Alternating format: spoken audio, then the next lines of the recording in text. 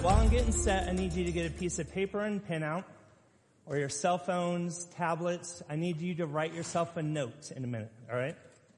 So go ahead, get your phones out. And then I know it's the Bible app the rest of the time, right? Because I will check your Candy Crush scores after service. So, I tell you, this being my first Easter as the guy, your pastor, it's been a blast. There's so many different elements, layers, angles, whatever you want to talk about. But I kept coming back to one thing. And here's what I want you to write on your notes, all right? Are you ready? You have your phones out? God loves me. Write that to yourself. God loves me. And technically we're going to be done because I'm going to end with the same three words. But God loves us. God loves us. We see it in the cross. We see it in Christ's death. And then we really see it in the resurrection. Turn with me to 1 Corinthians 15, verses 1 through 4. And by the way, I'm going to give you guys a lot of scripture because you can't tell the story great without scripture. I hope you know that. So if you want it, I might post it sometime later or just ask me because I do reply to texts sometimes within seconds. So John 15 verses 1 through 4. And this is this amazing love of God. Now I would remind you, brothers, of the gospel I preached to you, which you received, in which you stand, and by which you are being saved, if you hold fast to the word I preached to you, unless you believed in vain. For I delivered to you as of a first importance that I also received, that Christ died for our sins according to the scriptures, that he was buried, and that he was raised on the third day in accordance with the scriptures. So because Jesus is risen, that's why we're here. It's Easter Sunday. He is risen. Excellent. Because he is risen, we see in the death and the burial and the resurrection of our Savior that God's love frees us from sin. God's love conquers death, and God's love provides a new life in him. And so because of the death and resurrection of Jesus, we see the love of God. That this is love, true love. And this gives so much weight to John 3:16. That God loved the world so much that he gave his only begotten Son, that whoever believes in him will not perish but have everlasting life. Gave his that word gave is chock full of a lot of stuff, and we're gonna work through that. So God loves us so much. So God's love frees us from sin. We know sin's an issue. Sin's got some separation qualities to it. You know, one sin, we're separated from God. We're born into sin. We're kind of stuck in this situation. And so we have the sin that separates us from God. There is no way to get back into a right relationship with God without a perfect sacrifice. And that perfect sacrifice is Christ shed blood on the cross for our sins. And we see that in Good Friday. We see that on the cross. We see that in Christ's death and then the resurrection. So we have sin. Sin's ultimate goal, by the way, is death. Romans 6:23 says the wages of sin is death. That's the end game for sin. And on the way to death comes a lot of guilt and a lot of shame, doesn't it? With sin. Sin, we know, is forgiven. We're going to talk about that. Okay, our sins are forgiven. We should be able to go on, leave it at the foot of the cross. Christ's blood has covered our sins. Off we go. But if you're like me, we hold on to a whole bunch, don't we? We have to pay the consequences of our choices and our sin. But that guilt and shame really kind of it messes my head up. I don't know about you. So there's guilt and shame that has to do with sin.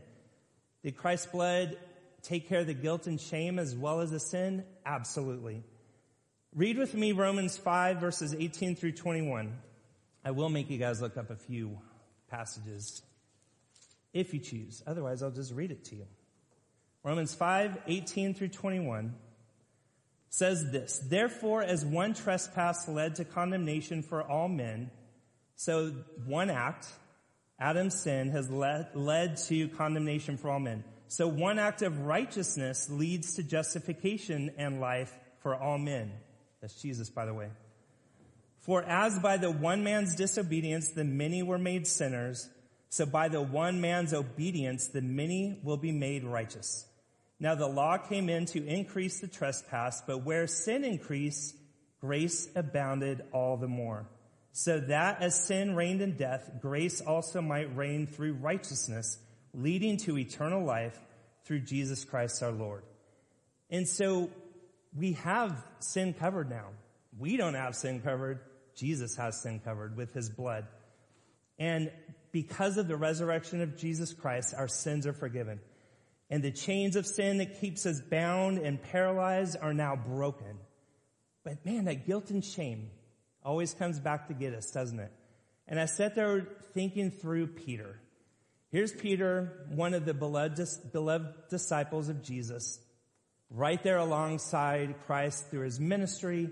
Like Peter Peter kind of got it, pretty much. You know, the whole picture. But what happens as Christ is crucified? That Peter denies Christ. Here is the beloved disciple. He knows who Jesus is. He knows he's the Son of God. But yet he denies him 3 times. And it's during the crucifixion, which means it says after that 3rd time, Peter realized what was going on. And Scripture says that he wept bitterly. He knew right away that he had blown it. But now, how is he going to go tell Jesus, I'm sorry? Jesus is on the cross. He's dead. There's no way to make amends. Can you imagine the guilt and shame that Peter has? Because the disciples, as much as Jesus told them that he was coming back, were still maybe, I don't know. And so I don't know if Peter knew in full confidence that Christ was coming back. So imagine the devastation in Peter's heart that he could not tell Jesus, I'm sorry. Sorry for denying you. But with the forgiveness of sin comes the wiping away of guilt and shame. Turn with me to John chapter 20, verses 19 through 22. And here is a picture after the resurrection that Christ Jesus comes and presents himself to the disciples. Now, it doesn't say Peter's in the room at this point. But John 20, 19 through 22 says, on the evening of that day, the first day of the week, the doors being locked where the disciples were for fear of the Jews, Jesus came and stood among them and said to them, peace be with you. When he had said this, he showed them his hands and his side. Then the disciples were glad when they saw the Lord. Jesus said again, peace be with you. As the Father has sent me, even so I am sending you. And when he had said this, he breathed on them and said to them, receive the Holy Spirit. So why did Jesus have to say peace to you twice? And this is different than the fear not that we've talked about. You know, that you kind of angels have to kind of calm the hearts of the shepherds, calm those who they come with a message from God. Here's Jesus himself saying, peace be with you twice. And I think it has to do with his guilt and shame, that there's peace now in their lives. And the disciples were freaking out. They're scared of if the Jews were going to come and they were going to be in trouble. So this peace with you for them was in that moment of fear. Then there's the peace in our sins forgiven. There is peace to know that our sins are forgiven. There's peace in us being reconciled to the Father. Our relationship with God the Father is made right. There is now peace between us. Peace in receiving the power of the Holy Spirit. That means no more fear, no more shame, no more guilt, but peace. And that's good news. That's good news for the world. Jesus goes on in that passage to say, spread the news. This is what I'm talking about. So Peter knew he was forgiven, but what is this situation with Jesus going to look like? Now that Peter probably by this time knows that Jesus is alive. You know, he's hanging out with the disciples after some time fishing. They're out on the boat. They're kind of probably decompressing, just kind of need to get back to normalcy of life. Jesus is gone. So they're fishing, can't catch anything. And they get a little closer to shore. They hear a voice. Hey, throw the nets on the other side of the boat. So they throw the nets on the other side and then boom, big old thing of fish. And they're hauling the fish onto the boat. And then as they get closer still to the shore, one of the disciples is like, it's Jesus. Guess who's on the boat? But Peter. So Peter's And I can imagine myself like, oh man, here it comes. Like, are we okay, Jesus? Like, you know what I mean? You know what Peter does? Throws on his cloak and jumps out of the boat and gets to the shore. Because imagine how slow the boat's going with all the fish. He's like, forget this. I'm not waiting for you guys. I'm going to go see Jesus. And he runs to Jesus. How many times have we allowed our guilt and our shame to hold us back from running to Jesus? We're in a right relationship. He loves us and we love him. And how many times have we allowed sin kind of push us back and kind of hold us back with this guilt and this shame? All of that is gone. All of that was paid for on the cross. So let's run to Jesus as we understand this amazing gift of our sins forgiven. And then God's love conquers death. Death, the great end to man, the great enemy that we are all going to have to face at some point unless Christ comes again. Here is death, the thief, the robber, so many times loved ones taken from our lives too quickly. Death is a plague. And so when Jesus went on the cross on Friday, the disciples thought, and all of his followers, it's done. Like he's gone. Hope was gone. We see this on the two disciples on the road to Emmaus, that they said, we had hope that he would be the one who was going to redeem Israel, the Messiah. But now that hope had ended. Christ Jesus had died. And with that was a lost hope. But I want us to, and we talked about this on Good Friday, I want us to just stay here for a second. A lot of times we want to rush to the resurrection. But how much of our world are we dealing with darkness and dealing with discouragement and despair and a brokenness in this world that is overwhelming? Christ was there. And we are there in dealing with our relationship with this world and with our sins and with our guilt and shame, aware of the darkness and fear in our hearts. But death isn't the end, is it? Satan wants it to be the end game, but it's not. For the wages of sin is death. We talked about the ultimate end of our sin is death. But Jesus took that sin and died for us. Jesus died a real death in his body and remained in the grave. But he rose, right? And the rest of Romans 6:23, but the free gift of God is eternal life in Christ Jesus our Lord. That's amazing. And we have that hope because Christ rose from the dead. Our sins are forgiven. The guilt and shame is gone. Death is defeated. There is hope in darkness. And we look at what Christ did with death and how we have to face death. And what hope is that?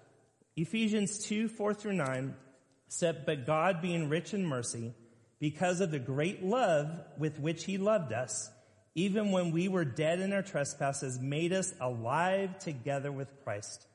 By grace you have been saved and raised us up with him, seated us with him in the heavenly places in Christ Jesus, so that in the coming ages he might show the immeasurable riches of his grace and kindness towards us in Jesus Christ. For by grace you have been saved through faith. This is not of our own doing, it is a gift of God, not a result of works, so that no one may boast. Christ Jesus, his victory over sin and death, has allowed us to be alive in Christ. And it's nothing. Is there anything that we can do to deserve that? No. Is there anything that we can do to earn it? Not even close. It was Christ and Christ alone. One of the coolest pictures of the resurrection and Christ being victor over death is in Revelation 1:17-18. Jesus says, fear not, I am the first and the last and the living one. I died, and behold, I am alive forevermore, and I have the keys of death and Hades. You've got nothing on me, Satan. You've got nothing on me, death. I'm in control now because I'm victor. I have victory over death, and my beloved have victory over death because of my sacrifice. Jesus took the full brunt of death and sin on his life so that we didn't have to. And that gives us amazing hope. That he has broken down the gates of death's stronghold. Do you know what that does for us as we face death, which we are all going to? We don't have to go with fear. We don't have to go with the unknown. We have hope because we know we will spend eternity with Jesus Christ in heaven and God the Father through the Holy Spirit. We have hope for our loved ones. It is so much easier as a pastor to do a funeral for a believer than one who's not, because you can speak hope. And with hope alone is in Christ Jesus, and him, because of his sacrifice on the cross and his resurrection. So are you guys catching this good news and how much God loves you? All right? Can I add a little bit more? I only got one amen. Can I add a little bit more? All right. God's love provides new life. We've talked about this. We're going through James right now, and James is a perfect book to say, look, you have this faith. You have Christ, your Lord, in your life. It's more than just waiting till you get to heaven with the hope that we have to go to heaven. James is like, look, you have faith in your life. You've got to work through this. God is doing something new in your life as a new creation. Let me read to you 2 Corinthians 5, 17 through 18. 2 Corinthians 5, 17 through 18. It says, therefore, if anyone is in Christ, he is a new creation. The old has passed away. Behold, the new has come. All of this is from God, who through Christ reconciled us to himself and gave us the ministry of reconciliation. So our sins are forgiven, grace, love, and mercy are poured out into our lives. We are in Christ, and Christ is in us. We are a new creation, and that work is beginning in us, our faith. And that's so amazing to see God, and we've talked about this, that God is all in with us. The Holy Spirit, the Son, the Father is all in our faith from of all time. It's not until we get to heaven. It's in our lives now. Let me give you two verses, and we're going to see the work of the Father and the Son and the Holy Spirit in our new life that they give us. Romans 8:11 says, if the Spirit of him who raised Jesus from the dead dwells in you, he who raised Christ Jesus from the dead will also give life to your mortal bodies through his Spirit who dwells in you. The Holy Spirit who raised Jesus from the dead, in that power, is the same power in us with the Holy Spirit. That is amazing. That is God all in with us, so we have full access to the Holy Spirit. And then Romans 6, 3 and 4 says, do you not know that all of us who have been baptized into Christ Jesus were baptized into his death? And now here's a passage we use for baptism. I hope you realize how powerful that picture of baptism is for us. Why we are so excited when we get to baptize others. We were buried, therefore, with him by baptism into death, in order that, just as Christ was raised from the dead by the glory of the Father, we too might walk in newness of life.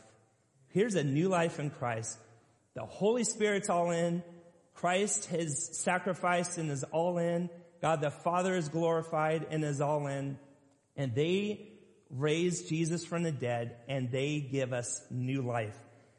And the Holy Spirit who the Father raised, they weren't going to allow Jesus to stay in the grave. There was a love that raised Jesus from the dead. That love is our love from God. And that love is not going to let us go, ever. Nothing is going to separate us from the love of God. Nothing is going to separate us, come in between us making stupid human mistakes to separate us from the love of God. No amount of guilt, no amount of shame, no amount of sin, because those were already paid for on the cross. That we have access to all of who God is, the Father, the Son, and the Holy Spirit, because of the resurrection. Romans 8, 37 and 39 is that in all these things we are more than conquerors through him who loved us. For I am sure that neither death nor life, nor angels, nor rulers, nor things present, nor things to come, nor powers, nor height, nor depth, nor anything else in all creation will be able to separate us from the love of God in Christ Jesus our Lord. So this is love. This is the picture of love. This is God loves you. God loves me. It is good news. And there's a lost world who has no clue about the love of Jesus. There is no clue about the love of God. There is a lost, broken world who literally are lost in the darkness and in the chaos of what this world is. And let us not be selfish with this good news to be able to share with others who are in desperate need. We have this new life now. And then guess what? We have an amazing life in eternity. Turn with me for my last passage for us to read. And that's Revelation 21 verses 1 through 5. Revelation 21, 1 through 5. Just a little picture of what eternity is going to look like.